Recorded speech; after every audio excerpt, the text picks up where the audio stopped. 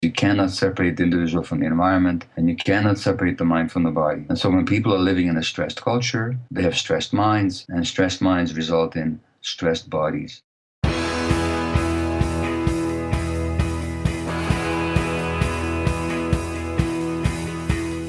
Welcome to The One You Feed. Throughout time, great thinkers have recognized the importance of the thoughts we have. Quotes like, garbage in, garbage out, or you are what you think, ring true. And yet, for many of us, our thoughts don't strengthen or empower us. We tend toward negativity, self-pity, jealousy, or fear. We see what we don't have instead of what we do. We think things that hold us back and dampen our spirit. But it's not just about thinking. Our actions matter. It takes conscious, consistent, and creative effort to make a life worth living. This podcast is about how other people keep themselves moving in the right direction, how they feed their good wolf.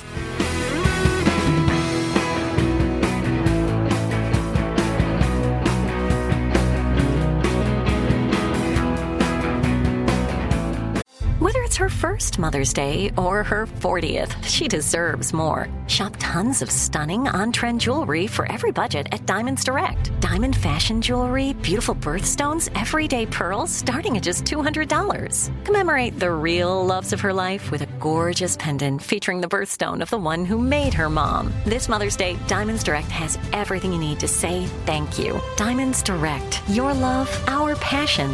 Online at diamondsdirect.com. Thanks for joining us. Our guest on this episode is a renowned speaker and best-selling author, Dr. Gabor Mate. He's highly sought after for his expertise on a range of topics, including addiction, stress, and childhood development. For 12 years, Dr. Mate worked in Vancouver's downtown east side with patients challenged by hardcore drug addiction, mental illness, and HIV, including Vancouver's supervised injection site. As an author, Dr. Mate has written several best-selling books, including the award-winning In the Realm of the Hungry Ghosts, Close Encounters with Addiction, and the book When the Body Says No, The Cost of Hidden Stress. His works have been published internationally in 20 languages. To get a free download of Eric's favorite Gabor Mate quotes, go to oneyoufeed.net/me. And here's the interview with Gabor Mate. Hi, Gabor. Welcome to the show. Thank you. I am really excited to get you on. You're known as a real expert in the field of addiction. As a recovering heroin addict and alcoholic myself, it's a topic that comes up a lot on the show and we talk about. And we'll talk a lot about your book, In the Realm of the Hungry Ghosts, as well as your forthcoming book that's yet to be released. But first, let's start like we always do with the parable. There's a grandfather who's talking with his grandson. He says, in life, there are two wolves inside of us that are always at battle. One is a good wolf, which represents things like kindness and bravery and love. And the other is a bad wolf, which represents things like greed and hatred and fear. The grandson stops and he thinks about it for a second, and he looks up at his grandfather and he says, well, grandfather, which one wins? And the grandfather says, the one you feed. So I'd like to start off by asking you what that parable means to you in your life and in the work that you do. The parable is a helpful teaching tool as a metaphor, but truth to tell, and despite the fact that this is the theme of your program, I don't find it a compelling understanding of what life is all about, because it would all be rather easy if feeding the good wolf would be a matter of choice. And then we could all thrive and do well and have great relationships and great jobs and great bodies and great souls, for that matter. But is it a matter of choice? I've never found a single addict who actually chose to be an addict. I don't know anybody that wakes up one morning and says, my ambition in life is to become a drug addict or a sex addict or a shopping addict or a food addict or an internet addict, or a gambling addict, or any other kind of addict. So, first of all, the metaphor implies freedom to make that choice. And of course, freedom is a subtle thing, but it's not as clear as that metaphor in that story would have it. We can talk more about where I think addiction comes from, but let me just make the first point that it's not so much a matter of choice. Secondly, the good and bad implies an acceptance and celebration of the one and a rejection of the other, a condemnation of the other. So there's a judgment involved, different parts of ourselves, some of which are good, others are bad. On the contrary, I find that it's those parts that we consider bad that we have to be most compassionate with. That's the part of us that we have to understand.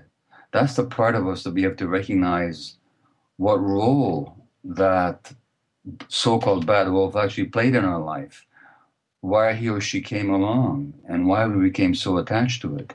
Now that takes understanding and some what I call compassionate curiosity and some willingness to accept. So the split between the good and the bad, the good wolf and the bad wolf, psychologically, to me, is hurtful. And secondly, as I said in the beginning, it's not so much a matter of choice as a matter of actually seeing where both those parts of ourselves arise from.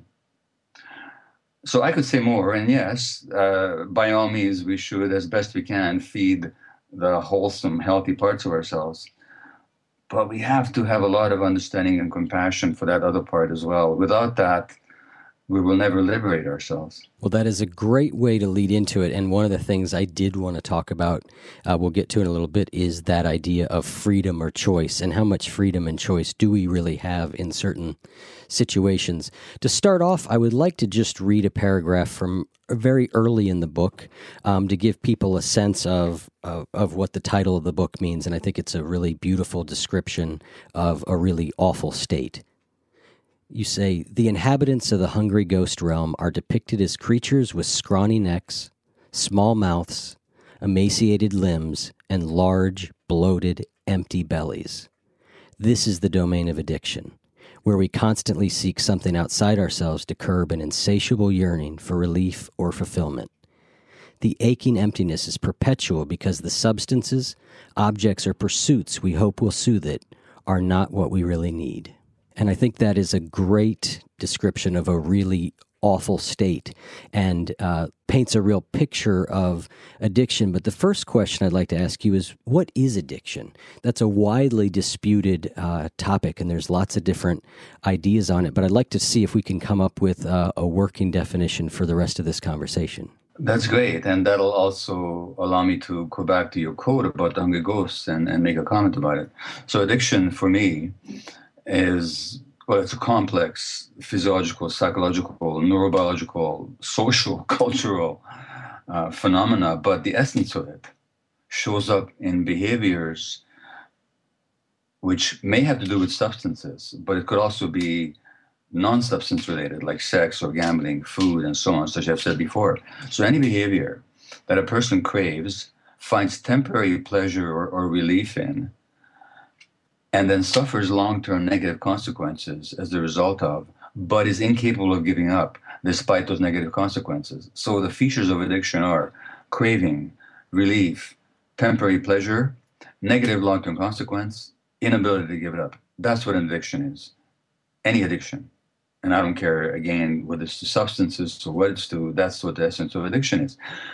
Then now, if you ask yourself this question, and, you know, you've talked about your own substance addiction. Mm-hmm. Let me ask you a question, if I may. Sure. If I asked you not what was wrong with your heroin addiction, and what else did you mention? Was it cocaine, you said? Or alcohol. Alcohol and heroin, okay. If I asked you not what was wrong with those behaviors, which we know, we don't have to spell it out, everybody knows, but what was right about it? What did it do for you? What did it give you in the short term? What was the value of it in your life? Can you tell me that? Sure. I mean, I think the value in it for me was it changed the way I felt in any given moment, and I was not really capable of feeling anything. I think originally the drugs and alcohol brought me to life in a way, and you talk about that in your book, about the emotional deadening that a lot of us do. So I think it brought me to life initially, and then I think after enough time, it was also then used to kill the pain that was, continuing to rise. Okay, so it did two really important things for you. It gives you a sense of vitality, aliveness, vivacity. Mm-hmm. And secondly, it soothed your pain. Now, those are they not perfectly normal human aspirations? Absolutely. Who does not want to feel alive? Who does not want to have pain relief? And so therefore, the real question is, what realm were you escaping from? Now, in order to get into the hungry ghost realm, which is the addiction realm. Now, this is a Buddhist concept. These separate realms. One of them is the hungry ghost realm. Another is the hell realm, where we experience fear and dread and pain and terror and isolation. In other words, the hungry ghost realm served their role for you. It served their purpose for you. Your entry into the hungry ghost realm, in other words, into addiction, was your attempt to escape the pain of being in the hell realm, of pain and isolation and fear and deadness. In other words, the addiction served a purpose. And so that to call it a bad wolf is to miss the fact that already there was suffering before that so-called bad wolf came along. And I'm saying that the first question in addiction is never why the addiction, well, why the pain? Because all addictions ultimately, and again, I don't care what they're to, they could be to power, to profit, to relationships, to physical looks, to anything in the world. All addictions are a matter of escaping pain. And so the mantra that I propose is not why the addiction, but why the pain. In order to look at why the pain, we have to look at people's lives and what actually happened to them.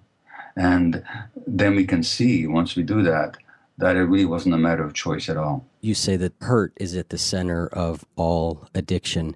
Let's talk a little bit about what that hurt is, where it comes from, the things it has in common with everybody, depending on where you are on an addiction scale, so to speak, from being extremely addicted to something very harmful to moderately, obsessed with something less harmful. Where is this coming from? What's the root of it? Well, first of all, it's important what you just said, because what you just pointed out was that addiction exists on a spectrum, on a continuum.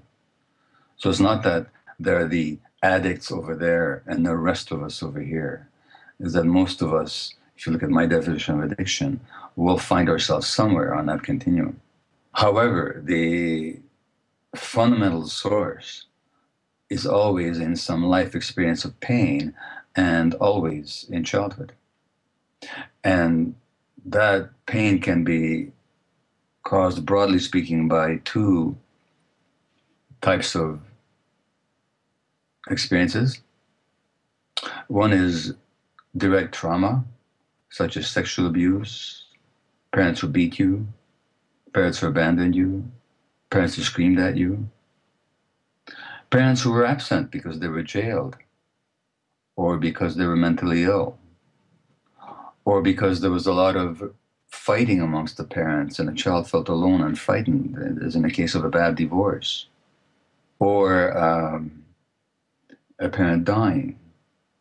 So any number of these traumas, and there's been a lot of research on this, so I mean, I'm not making this stuff up. This is just what the research shows. And it's astonishing to me that the addiction world in general, including the 12-step groups, which I, in many ways, support and respect, and including most addiction treatment programs, have got no concept of trauma whatsoever.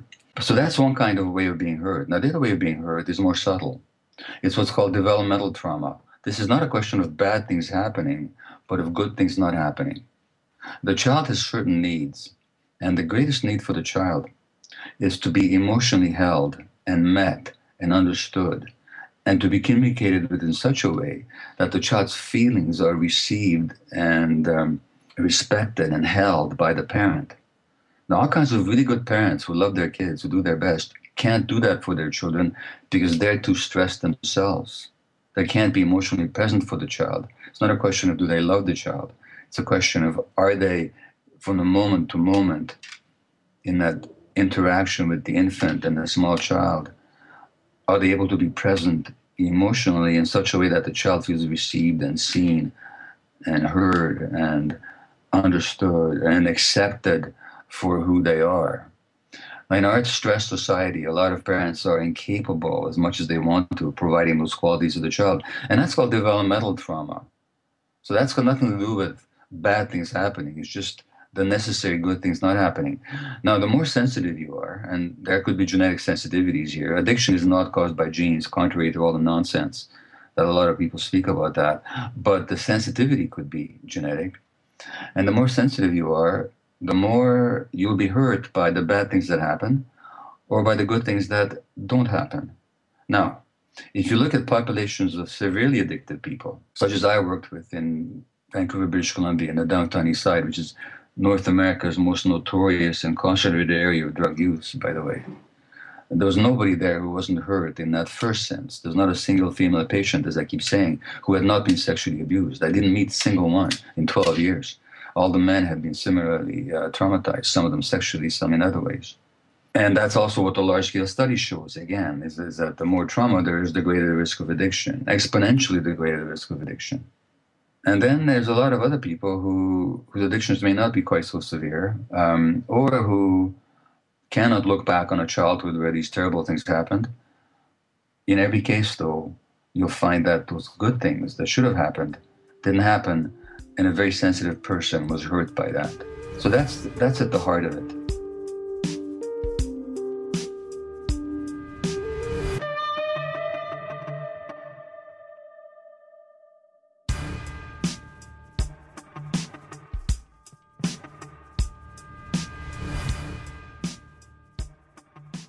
And here's the rest of the interview with Gabor Mate. You mention how critical these developmental stages are, even all the way back to being in the womb. And you make it more concrete than, somebody's feelings were neglected. You talk about the actual parts of the brain that do not develop, where you end up with various systems in the brain that aren't functioning properly. Something that makes me crazy is when people say, well, I had this career before, but it was a waste. And that's where the perspective shift comes, that it's not a waste, that everything you've done has built you to where you are now. This is She Pivots, the podcast where we explore the inspiring pivots women have made and dig deeper into the personal reasons behind them. Join me, Emily Tish Sussman, every Wednesday on She Pivots as I sit down with inspiring women like Misty Copeland, Brooke Shields, Vanessa Hudgens, and so many more.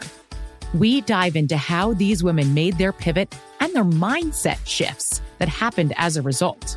It's a podcast about women, their stories, and how their pivot became their success. Listen to She Pivots on the iHeartRadio app, Apple Podcasts, or wherever you get your podcasts. I'm Elliot Connie, and this is Family Therapy. My best hopes, I guess, identify the life that I want and work towards it. I never seen a man take care of my mother the way she needed to be taken care of. I get the impression that you don't feel like you've done everything right as a father. Is that true? That's true, and I'm not offended by that. Thank you for going through those things, and thank you for overcoming them. Wow. Thank God for deliverance. Every time I have one of our sessions be positive. It just keeps me going. I feel like my focus is redirected in a different aspect of my life now. So, how'd we do today? We did good. The Black Effect presents Family Therapy. Listen now on the Black Effect Podcast Network, iHeartRadio app, Apple Podcasts, or wherever you get your podcasts. And those tend to be a lot of the systems that are directly affected by addiction. Well, there's a new film out directed by Kathleen Gillian-Hall, who's married to Stephen Gillian-Hall, who's the father of the two very famous actors. And it's called In Utero. And it's all about the impact of stress in the womb on the developing fetus. So already stresses on the mother while she's pregnant, carrying the infant, will in fact affect the child's brain development. And then during the first few years, the essential brain circuits that are implicated in addiction, such as stress regulation and the body's internal opioid endorphin regulation, and emotional self-regulation, and attention, and the sense of aliveness, reward, motivation, the circuits that have to do with the chemicals dopamine, or the chemicals endorphins, or the chemical serotonin, which is implicated in mood regulation. All these key circuits develop actually in interaction with the environment. And there's an article from Harvard published in 2012 showed, or summarized it up, that the most important quality of the environment in shaping these brain circuits is the mutual responsiveness of adult-child interactions. So whenever parents are stressed and unable to be emotionally present for their children, these circuits are impaired within their development, let alone a child who's actually traumatized. So it's not a question of just emotional hurt. It's also a question of that key brain circuits that later on become enrolled in the service of addiction just don't develop properly. And then when the addictive behavior or substance comes along, it feels like a huge relief. As a matter of fact, I would wager that for somebody like yourself, probably when you did alcohol or heroin, you probably felt normal for the first time in your life. Oh, yeah, I always say that, 2 drinks was the best antidepressant I ever found. Unfortunately, it never stayed at 2 drinks, but it was, it definitely worked. In other words, what the substances were doing for you was giving you what your own brain chemistry should have given you had the circumstances been the appropriate ones for your brain to develop. But clearly they weren't, and I don't know what happened to you, and I don't know how much you want to talk about it, but I can, just from the fact that you were addicted to alcohol and heroin, I can tell you what kind of childhood you had. Yep. No, I've got a pretty good idea of that. The other thing that I think happens as addiction goes on is we start out with these chemical issues in our brain, let's call them that. And so then we start taking drugs or alcohol that make us feel better. Yeah. But those very drugs and alcohol begin to further erode both the ability of our brain to make the chemicals that make us feel good, yes, as well as the parts of the brain that are able to exercise impulse control. So we're taking a bad situation and the actual physical changes that happen as we move into addiction and alcoholism make the situation worse in regards to our brain's ability to even stop what it's doing. That's exactly how it works. And who said it best was Jesus, when he said, the rich get richer and the poor get poorer. That those that have more shall be given to them, and those that have little, even little they have, will be taken away. And that's what addiction does.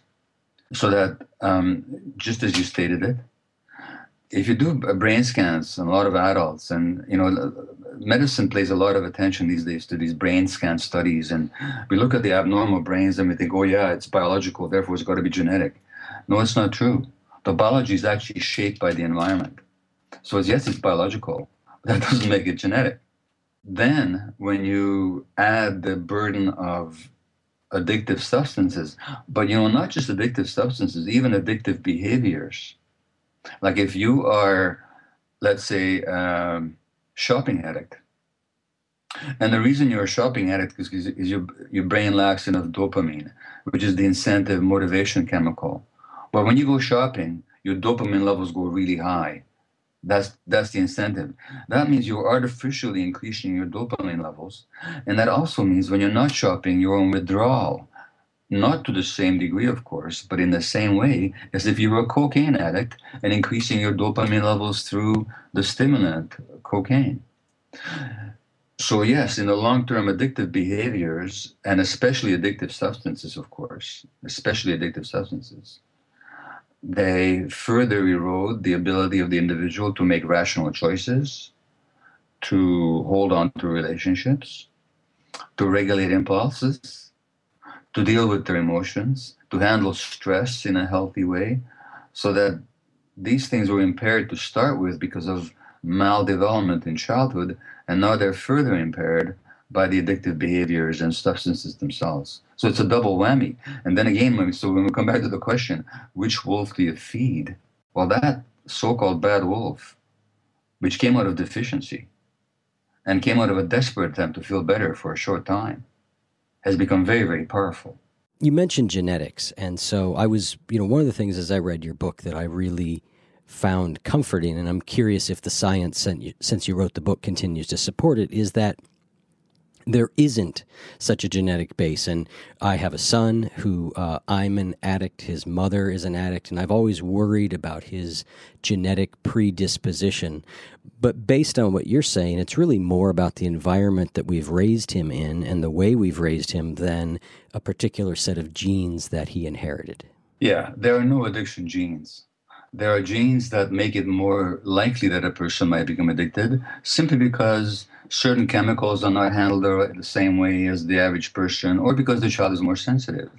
But here's a study from the Journal of Consulting Clinical Psychology, 2009, February. They looked at the long-term study in Georgia, African-American youths residing in rural Georgia. And they looked at their genes from, they looked at DNA analysis of their saliva. And there was a couple of genes that were linked with increased substance use over time. But look at what it says here. However, this association was greatly reduced when youth received high levels of involved supportive parenting.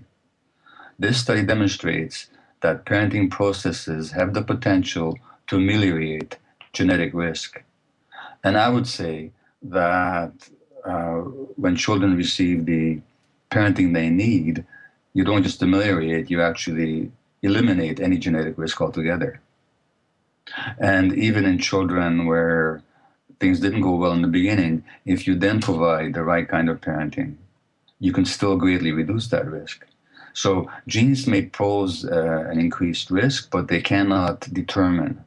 A predisposition is not the same as a predetermination, and the insistence of the medical profession and addiction specialists and the 12-step groups that you got this genetic disease is just bad science. Well, like I said, I find that to be comforting. In the section in your book where you talk about that, we don't have time to go into, but the way that you explore where people have thought that it's genetic and the way they arrive at those through a variety of twin studies and different things, you really talk about how that's not an effective mechanism. And so if people are interested in that, that would be a great part of the book to check out. You've talked a lot about the role of the parents and that the parents can be stressed or they can be depressed or lots of different things. And that sort of leads us into cultural issues. And the book that you're working on that will be coming out is really about the culture that we live in and how that culture breeds dysfunction. And so I'm going to read something else that you wrote and then maybe let you take it from there. You say, a sense of deficient emptiness pervades our entire culture. The drug addict is more painfully conscious of this void than most people and has limited means of escaping it. The rest of us find other ways of suppressing our fear of emptiness or of distracting ourselves from it. So what's happening in our culture that you think is breeding this dysfunction? Well, if you permit me to be self-referential here, I'd like you to make you aware of another book I wrote, or co-wrote, called Hold On to Your Kids, Why Parents Need to Matter More Than Peers. So one of the things we point out in that book, in fact, what we do point out in that book, is that children have this primary need to attach to a parent, to attach to nurturing adults. That's just a need of all mammals, and birds for that matter. Without that, the child doesn't survive. So as long as the culture provides an environment in which children are related to nurturing adults, especially in a village or a clan or community setting, that child is very secure. One of the things that our culture has done is it has broken up the clan, the tribe, the community, the neighborhood. And it has also put tremendous stress on the nuclear family so that the parents don't see their kids most of the day. And very often, of course, children come from broken families where there's not even two parents. Children have to attach to somebody. They cannot handle life without being connected to somebody. And who do they attach to? Who do they connect to? They connect to the peer group. So now you have this phenomenon of peer attachment, where children are not getting their modeling and their values and their mentoring and their emotional nurturance, such as it is, not from adults in their life anymore, but from other children. And of course, immature creatures cannot lead one another to maturity. So this is all kinds of negative consequences. So any parent who's bringing up kids, adolescent, or at any age or below, that's just a book that I think it's important to read. And it's not my work, actually. It's the work of a psychologist friend of mine, a brilliant man called Gordon Neufeld. I did the writing with him. But one of the things that happens in our culture is the breakup of family and community and clan, and that leaves children without the proper modeling, mentoring, and cultural guidance. Talk about a depressed mother, for example, who, postpartum depression, whatever. You make the point that in the past, when there was more, as you said, clan or village or bigger family, there would be other people to pick up that slack, so to speak. There would be other people to help give the child maybe what they weren't able to get in that period with the mother. But in the culture we live in, sometimes that's the only person. It goes beyond that. First of all, we know that postpartum depression in the mother is associated with an increased risk of behavior problems, ADHD, and a whole lot of other things that predispose to addiction in the child. But it goes beyond that, because in a society where there's proper support for mothers, you don't have the risk of postpartum depression. Postpartum depression is not an automatic biological thing that happens to women. It happens in a context, and the context is lack of emotional support. And I can tell you that as a husband whose wife had a postpartum depression, and at a time when I was a workaholic doctor who was not available to support her. So and that had an impact on our children. And so even the risk of postpartum depression, and the rates of which is going higher and higher in our culture, has to do with cultural factors. And the book I'm working on, and I don't have a working title for it yet, but the general theme is toxic culture. And what I mean by that is that a culture is the context in which we live, the social, emotional, relational interactions that we have, the work that we do, the entertainment that we pursue, the practices that we engage in. That's, broadly speaking, is what it means to have a culture. There's another meaning for the word culture, which is simply a laboratory broth in which you rear or you nurture microorganisms. And what would you call a laboratory culture in which many of the microorganisms were sick? You would call it a toxic culture. I'm suggesting that our culture, if you look at the rates of disease, 60% of American adults are on some kind of, at least on one medication or another. This is in the richest and the most medically advanced society in the history of the world. Well, what's going on? What's going on is that the culture that we live in a whole lot of ways, some of which we've talked about, others of which I'm writing about, actually undermines people's health. And so that when we look at individual disease, individual addiction, whether we're looking at mental health issues, childhood developmental issues like ADHD or so-called oppositional defiant disorder or depression, anxiety, whether we're looking at cancer, autoimmune disease, we're actually looking at the impact of the culture on the individual, because you cannot separate the individual from the environment, and you cannot separate the mind from the body. And so when people are living in a stressed culture, they have stressed minds, and stressed minds result in stressed bodies.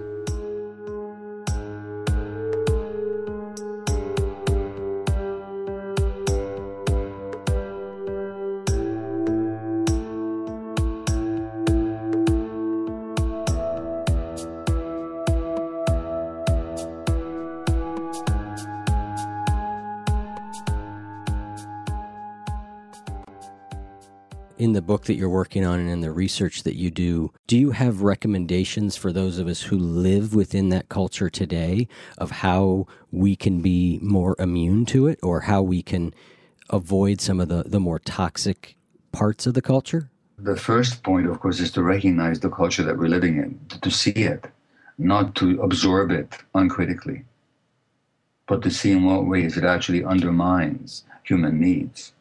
As much as it has provided and is creative and is economically dynamic and scientifically advanced, this culture has been.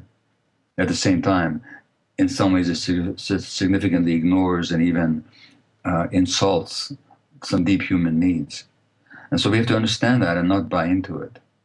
Now, the various books that I've written, whether it's on ADHD or stress and physical health, like cancer, autoimmune disease, and so on, there's recommendations, my addiction book that you've been mentioning, there's recommendations in each of them.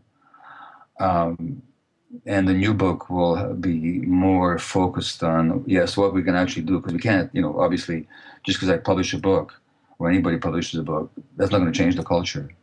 So we're going to have to live with this for a long time, certainly in my lifetime. But the more aware we are, the more we set up conscious practices that in our lives that do not feed the bad wolf. In fact, go back to your analogy now in a positive sense.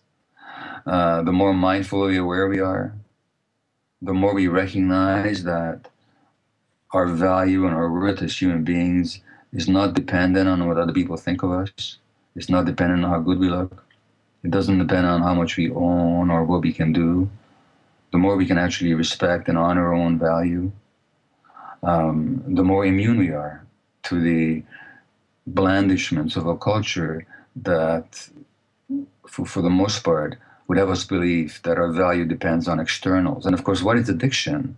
But a desperate way to fill in from the outside that emptiness that you mentioned that we experience from within. So what I'm saying also has, of course, social and cultural implications, political implications. I'll talk about that in my new book, but probably that's a discussion I would defer for some other time. Sure. You talk about how important conscious awareness is, and that's sort of what you were just saying there, being aware of what the culture is, being aware of our decisions. Something that makes me crazy is when people say, well, I had this career before, but it was a waste. And that's where the perspective shift comes, that it's not a waste, that everything you've done has built you to where you are now. This is She Pivots, the podcast where we explore the inspiring pivots women have made and dig deeper into the personal reasons behind them. Join me, Emily Tish Sussman, every Wednesday on She Pivots as I sit down with inspiring women like Misty Copeland, Brooke Shields, Vanessa Hudgens, and so many more. We dive into how these women made their pivot and their mindset shifts that happened as a result. It's a podcast about women, their stories, and how their pivot became their success. Listen to She Pivots on the iHeartRadio app, Apple Podcasts, or wherever you get your podcasts. You say that when not governed by conscious awareness, our mind tends to run on automatic pilot. It is scarcely more free than a computer that performs pre-programmed tasks in response to a button being pushed. Exactly. So that question of freedom has to do with levels of consciousness. People who are not conscious simply have no freedom. They may believe they do, but they don't make decisions. The decisions are made for them by automatic emotional reactions that are the result of early experiences. So there's I think, Austrian, Swiss, or German, Swiss writer and psychologist called Alice Miller, who was one of the first ones who wrote about the impact of childhood trauma on adult dysfunction. Mm-hmm. And her most famous book is called The Drama of the Gifted Child. But the original title, the German title of that book was actually much better. It was called Prisoners of Childhood. Mm. And what she was implying is that until we are aware and create some gap between our emotional reactions and our behavior, we're actually held prisoner by what happened to us in childhood. And I find myself at age 72 still very often reacting like I was a 2-year-old child, unless I create that gap of consciousness in which I have a moment to reflect upon and make a conscious decision. And in our society, which makes us unconscious in so many ways, that's constant work. That's, for most of us, I would say, that's significant work. And that's why I think so many people are increasingly drawn to practices that support mindful awareness, because they just want to be free. They don't want to be automatons. And even for me, as a middle class, successful person, I cannot claim freedom as long as my reactions and behaviors and preferences are governed by unconscious factors that come out of a childhood sense of insufficiency, that goes back to my first year of life. So freedom does demand consciousness. And Eckhart Tolle, who's a great spiritual teacher, you probably know of his work, and he lives here in Vancouver as well. He says as much. He says, well, can you talk about freedom without consciousness? He says, no. There's no freedom without consciousness. So again, that feeding the good wolf takes a lot of consciousness.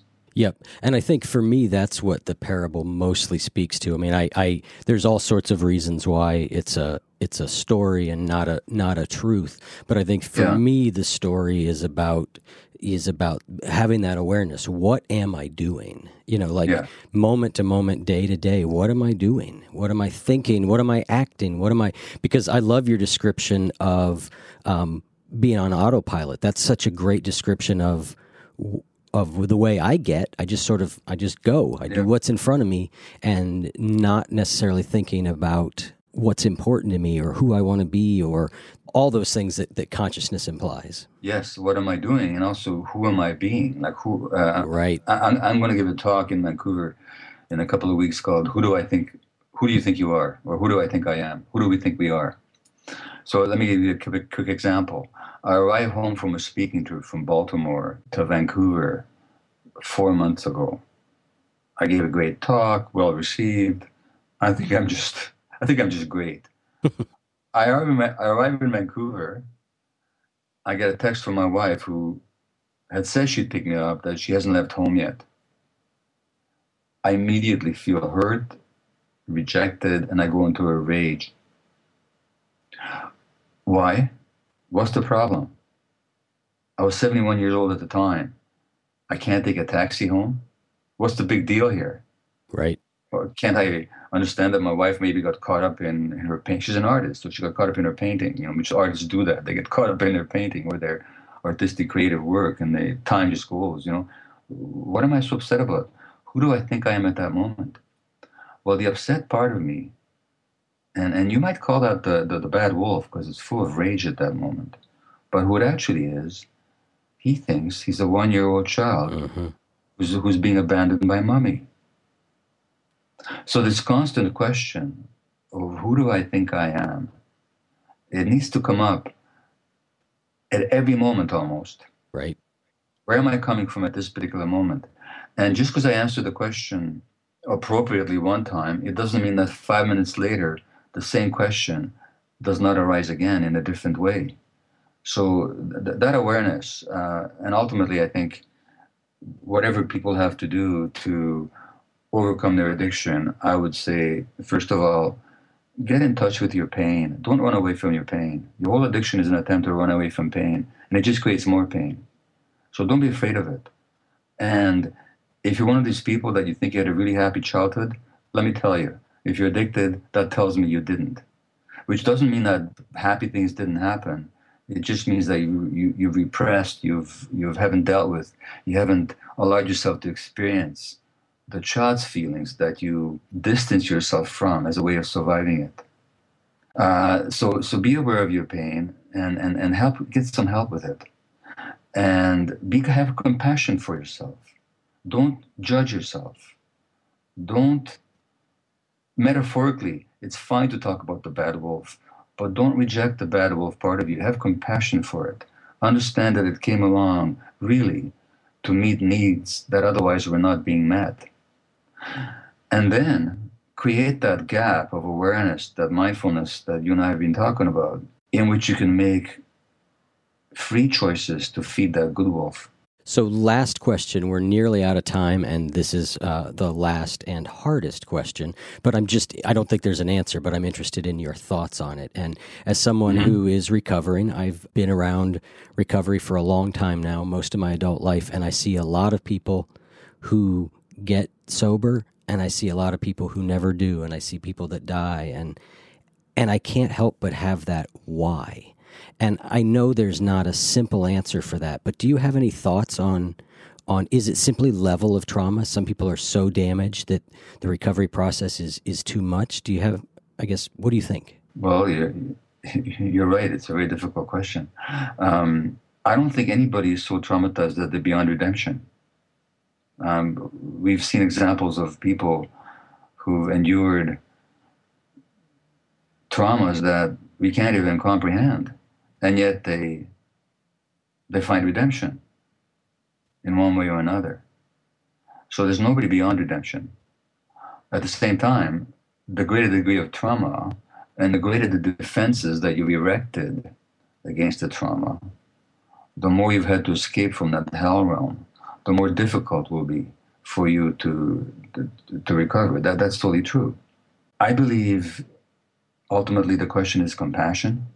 And everybody I know, and I'm going to make a guess here, that at some point or another in your recovery process, you either encountered people that treated you with compassion, despite all the self-loathing you might have had, or somehow you found a way to develop compassion for yourself, or maybe both. Oh, I think it's definitely both. I mean, I think that's at the heart of 12-step recovery for me. That's the heart of it right there. Is that yes. Community, that one alcoholic talking to another, that ability to see like, oh, I'm not the only person that's like this.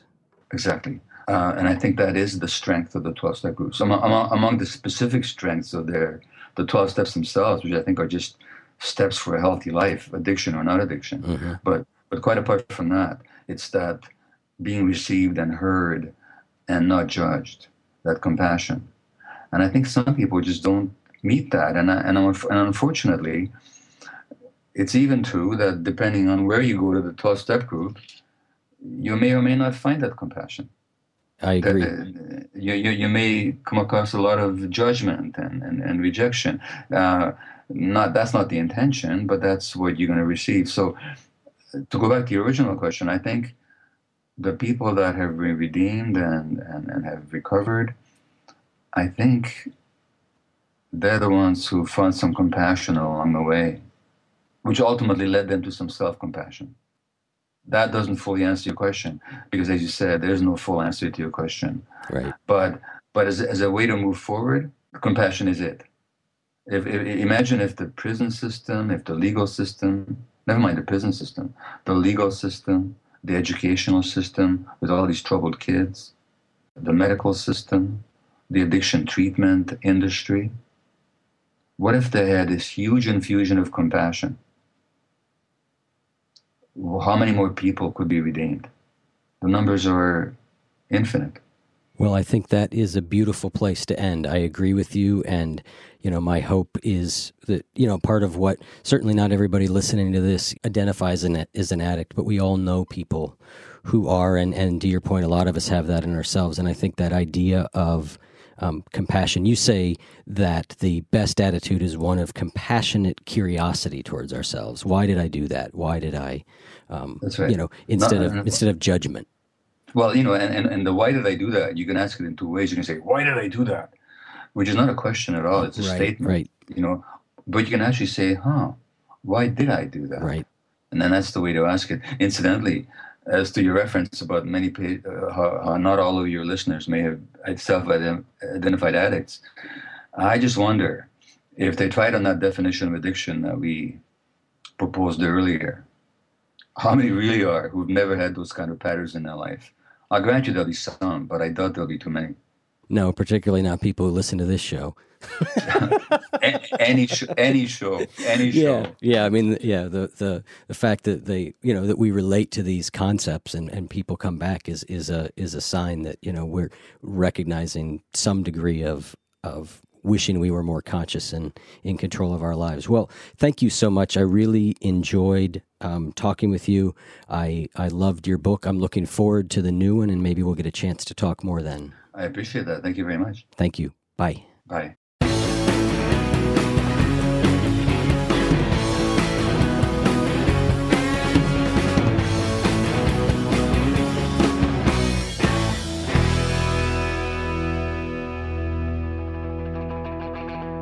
You can learn more about Gabor Mate and this podcast at oneufeed.net/Gabor.